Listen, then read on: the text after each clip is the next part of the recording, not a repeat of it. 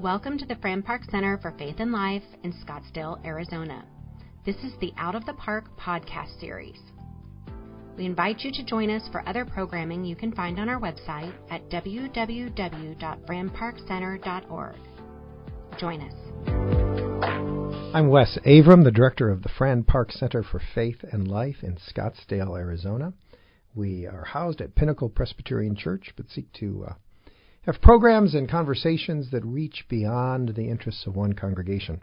Part of our work at the Fran Park Center is this podcast series called Out of the Park. We like to have occasional and series of podcasts around particular topics of interest to us. One of those is an occasional series that we're putting together that we're calling Holy Humans.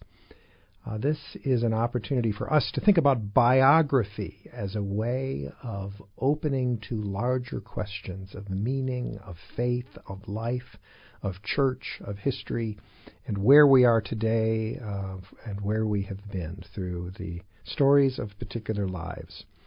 In some traditions of the Christian faith, that has been called sainthood and learning through sainthood and the communion of saints. I have with me today Dr. Mike Hegeman, who's the Associate Director of the Center here and Associate Pastor at Pinnacle Presbyterian Church. Mike is no stranger to our podcast series. In fact, he's often our host. But today, Mike, you're the guest. Welcome to Out of the Park podcasts. Thank you very much. It's fun to be sitting on this side of the microphone, I would say, yeah. We're talking about holy humans, Mike, and particularly about how the lives of saints can help us understand where we are culturally and ecclesially in the life of faith. So let's talk a little bit about that, about biography and sainthood. You know, the term in the church for the study of the saints, of exemplary lives, is hagiography, the study of the saints. I'm curious from your studies about what you see as the difference between biography and hagiography. It's a good question, because I think when it would be interesting also to put autobiography into this mix as well, because one of the questions that often comes to me, if we studied somebody we might call officially a saint or unofficially one of the saints of the church, is that whether these people, any of them, would have thought of themselves as a saint during their own lifetime. You know, they themselves had a kind of a self-awareness of being holy. And so, I would probably answer in the negative at that. I think there's probably, I don't know if anyone we would hold up as a saint would have thought of themselves that way. And so this idea of does biography, is that a large part of the creation of a saint?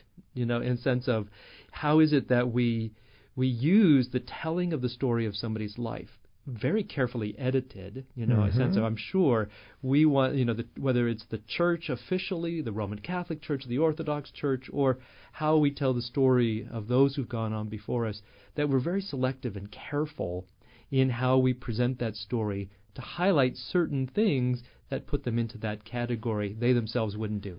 Well, let me ask you a question about editing. You know, lives are complicated, not just today. I think they've always been. I think you look back historically at someone's life and you see that they are like today. Anyone in the past is a mix of ignorance and insight, a mix of good and bad, a mix of mistake and remarkable accomplishment. And every window or every life is a window to what has made them.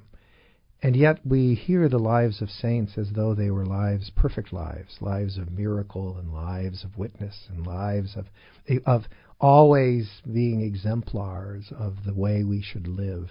What's that relationship between a complicated life and a saintly life in how we tell stories of lives? I think immediately of Jesus himself, when he's, even before he's passed on, and his resurrection, he's in the midst of his own people, and they raise questions like saying, we know this guy's biography. Who is he to come into our midst? Isn't he that carpenter's son? Isn't he? There are those who raise this question of, we know his story. Why does he think he's such a hotshot? Or that other people think that they kind of contrast the miracle worker they see in their midst and the known biography. And so if we move forward from Jesus again and again and again, we're going to, like you say, we're going to get human beings, complicated human beings who have all the foibles of being human. That in order to designate them a saint or a holy person and elevate them as an exemplar, somebody to as a model, I think it takes some careful editing sometimes. And I don't know if we're more willing to see the full humanity of some of the saints, like more recent saints, like Teresa of Calcutta is one, that as they raise this person up as an exemplar of somebody who's committed to responding to in the call to faith, a life of poverty, a life of self-sacrifice. And at the same time, we have enough of her own writings, her letters, very personal letters, which shows that she had a deep distance from faith through much of her life. Like she said, she wasn't ever sure God was really listening for maybe 40 or 50 years of her life. Well, when her journals and diaries were published, and some of the dark night of the soul experience in her own life was revealed, so many of people, at least when I was watching the reception of that, so many people in the media took that as disproving the value of her life. Oh, look, Mother Teresa doubted. And yet so many people who lived the life of faith looked at that and said, well, of course. Who doesn't? So, which leads to the question I have about that relationship between perfection and imperfection. And do we need to live a perfect life in order to live an exemplary life? Very recently, I asked a large group of people within the church and said, how many of you here, raise your hand if you feel holy, and maybe one person in the room half-heartedly raised her hand. And it's funny, from that designation that we hear in the letters of Paul and other New Testament writers, that says we're all holy, and that's. But it's very interesting for us to claim that for ourselves. But we have been made holy. I mean, that the theological statement is we've been made holy in and through the love of God in Jesus Christ. And so I have to be honest. I don't feel holy. I by myself, and I think, how difficult is it to claim that identity and what it means, saying, okay, forget everything you think about what it means to be holy. God says you are, and I mean, through we say God's loving, redemptive, forgiving love. God has restored the image of Christ in us. And so I feel pretty imperfect, and yet I think my calling as a minister is to say, how do I help myself and others see themselves with God's eyes, if that were even possible? Well, one of the things I love about being a pastor and doing memorial services and funerals is that traditional prayer of commendation we do at the end of a service, in which we commend the one who has passed to the love that made them, to God's redeeming love through eternity. And one of the phrases we pray when we pray the traditional prayer is, we call that individual a sinner of God's redeeming, as though the exemplary quality of their life also has to do with God's action in their life. Right? And I think about my own life, and I would like someone to look at my life in a forgiving way, in a way that allows them to say the full arc of his life was about a particular thing. Despite himself, despite circumstance, through it all there was a story that unfolded. The story has rocks along the way, has stones in the road, but nevertheless is a story that can be told, that lifts above itself, that despite myself I was about something that was perhaps a window to God, despite myself. Is that what we do with other people's lives?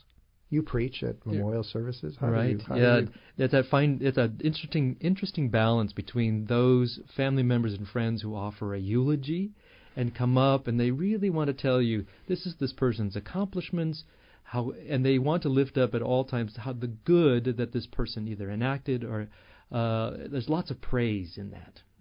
And the minister's role, if we choose to accept it, is to come in at that point and say, to put that person's life into context of, to say the theological word after that point, to say this person's life, despite their good and their bad, I mean, in the midst of their good and their bad, all of this, their life was in something larger than themselves, which we say is that ark you're talking about. And it's God's ark at that point we want to point to.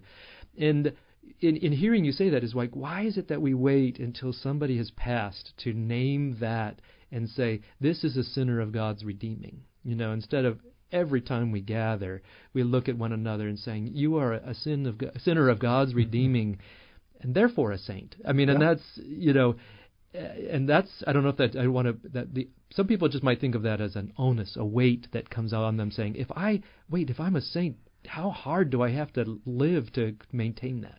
Well, don't you think that some of that being of God's own redeeming is not simply about making amends or a large hand that somehow reaches down from the heavens and pats us on the back and says, there, it's okay, but rather, or perhaps also a way of making sense out of nonsense, of making a way out of no way, of saying that your life as a sinner of God's redeeming, that God's redeeming is creating a story out of fragments.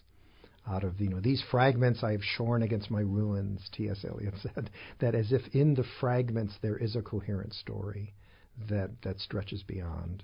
Yeah, no, that idea of coherent story too then shows how we're linked not only to one another here and now, but to those in the past. And I think that's why biography can be so important within the church. I mean, a sense of, if you say biography, or now if we say hagiography, that fancy word for, we're talking about the saints now. We're shaping the story of those who've gone on before us as a way of saying, of encouragement, but also, but mostly, ultimately, is to remind us who we are in God's sight. Sometimes those stories of meaning unfolding over time don't get their power from congruence with other people's stories or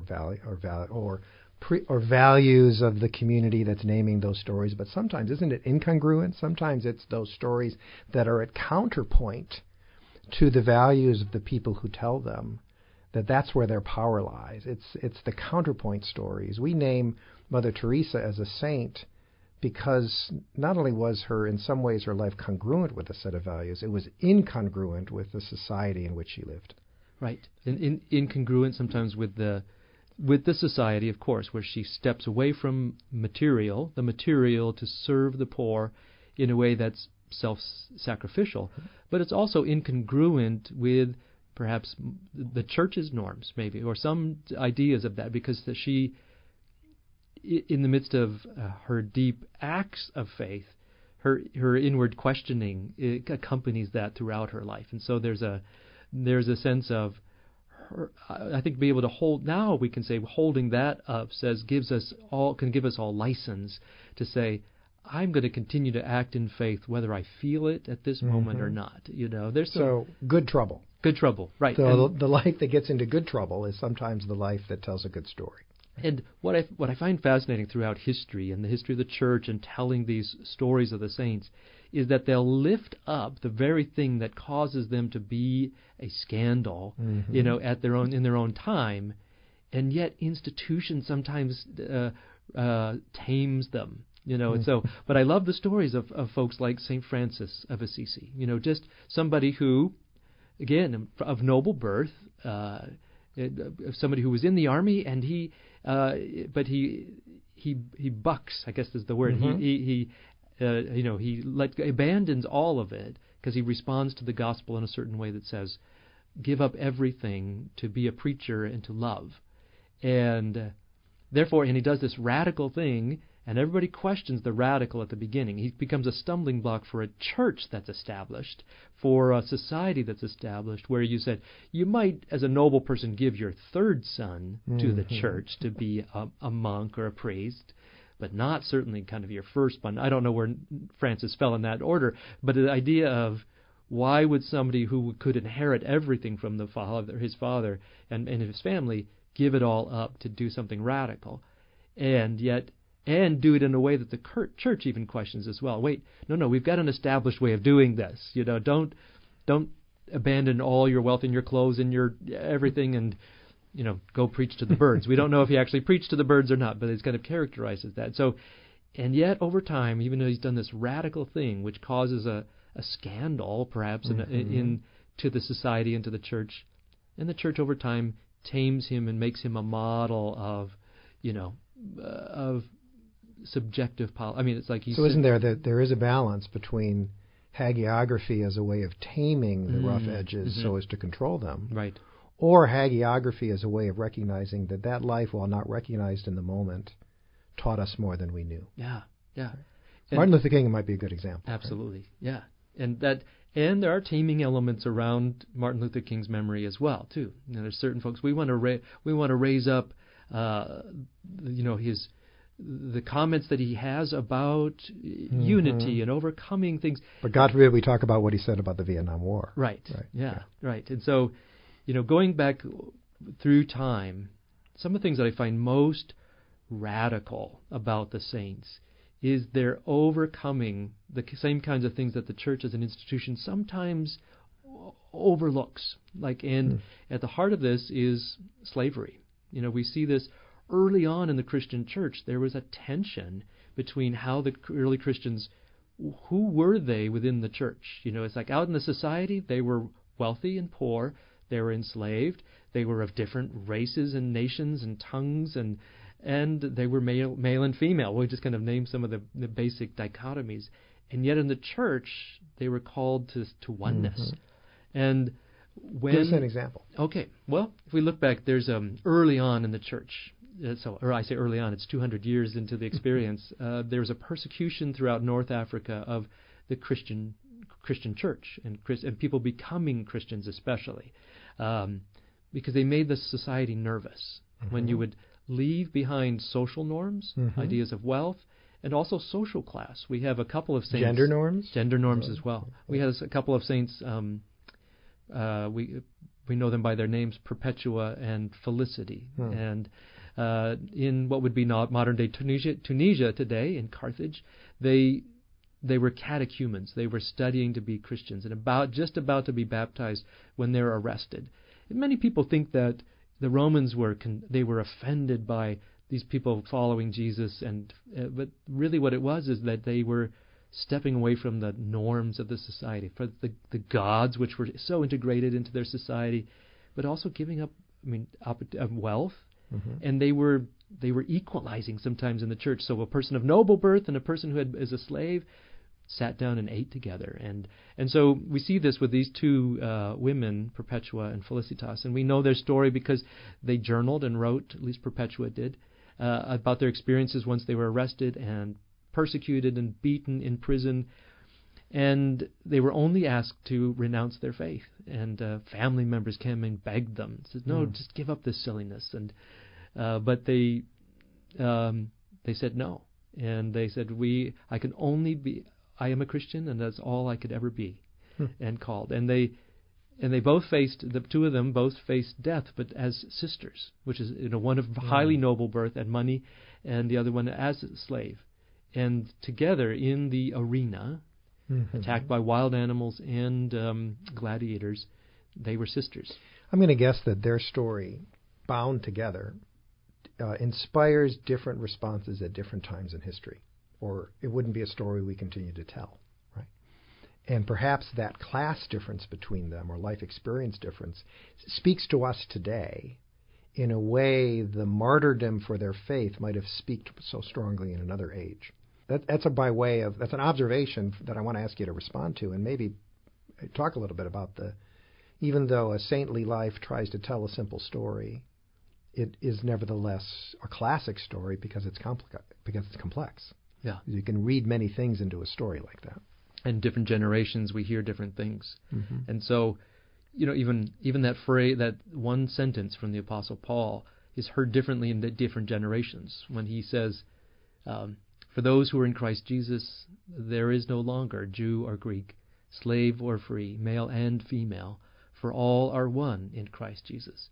And so the people who first heard that, the conflict of the moment he's addressing happened to be those in the church who were from a Greek background, or meant Greek, Roman, whatever, non-Jew, and Jewish people in the same congregation. And so what he said, they might say, oh, this is the most pressing issue. We're going to deal with this in the church. We're of one race or one people. And at the same time, they then might have ignored what he said. There are no longer slave and free, no longer male and female. And so these the church struggled with a little more over time. This proclamation, this was scandalous. I mean, I think this was really scandalous about the early church, is any church that embodied those things made the society nervous and made the church, as it sought after legitimacy in the society. Those kinds of things most made them nervous. Well, one of the things that I find fascinating among many things about the Christian tradition is the way in which the tradition has tended to lift up stories that critique the tradition. There's an internal critique of the very tradition that sets itself forward through the telling of stories of those who were scandalous within it. Mm-hmm. Yeah. And we tell those stories over and over again as a way of making the tradition. We talk about the tradition being broken as the means by which the tradition is built. Yeah, that's scandalous. Right. And sometimes we have to be shocked. We have to be startled into the scandalous nature of, biblical proclamations, but also then to the lives of these saints over time. We may lose the sense of how radical, and radical goes to a sense of rootedness, how deep down, deeply offensive or a scandal that some of these saints' lives were, and then we forget that they're often tamed. Like we've said it before, we said it earlier, that these folks are tamed in the church, and we need to be but never perfectly. Right. Yeah. Yeah. Right. Yeah. That's what I know. That's what I love is that a story. I mean, even later on, that Galatian context that I mentioned earlier comes alive in the church, even in the last 200 years or so in America, where in the 1700s. Even in a place like Philadelphia, where churches were quote unquote integrated, which meant there were white people and people of European descent and people of African descent in the same building, they still sat separately, and they took communion at different times and successively, so that there was a hierarchy in all of this. And there was in Philadelphia there was a man named Absalom Jones, who looked, and along with a colleague named Richard Allen, both African Americans, who looked at this situation and said, you know what Paul said about this? He said, if folks of different races can't sit down and eat together, and here it meant communion, they can't eat together, as Paul said, the gospel, the cross has been negated. Christ died for nothing. And so that was radical when Paul said it. He said, we have all these theories of atonement and what it all means, and Paul says, look, if people of different races can't sit down and be in church together, eating together, sitting in the same pew, Jesus died for nothing. And we may have somehow that we skipped over that until it comes to these quintessential and scandalous moments where somebody goes, you know what? This is wrong. This is absolutely wrong. And Absalom Jones and Richard Allen kind of moved the African American members of that church out down the street, founded a new denomination of church, but did that not to foster further schism in the church, but to say, we choose to embody the gospel in this way, where all might be welcome and all might sit together and eat. Our time is running short. Yeah, right. But you, in telling that story, you help me understand something that maybe we need to do another podcast on, which is how the life of a saint is never, in the end, points to itself, but points beyond itself to the wider community and to Christ himself, that a life that is transparent to the story of Christ that in our own lives that is transparent to the story of Christ, is a key into how our life can be told in a saintly way. I agree. Well, on that note, this is Fran Park Center. This is our Out of the Park podcasts. Stay tuned for further episodes in our series, Holy Humans. If you want to know more about the Fran Park Center, please take a look at franparkcenter.org.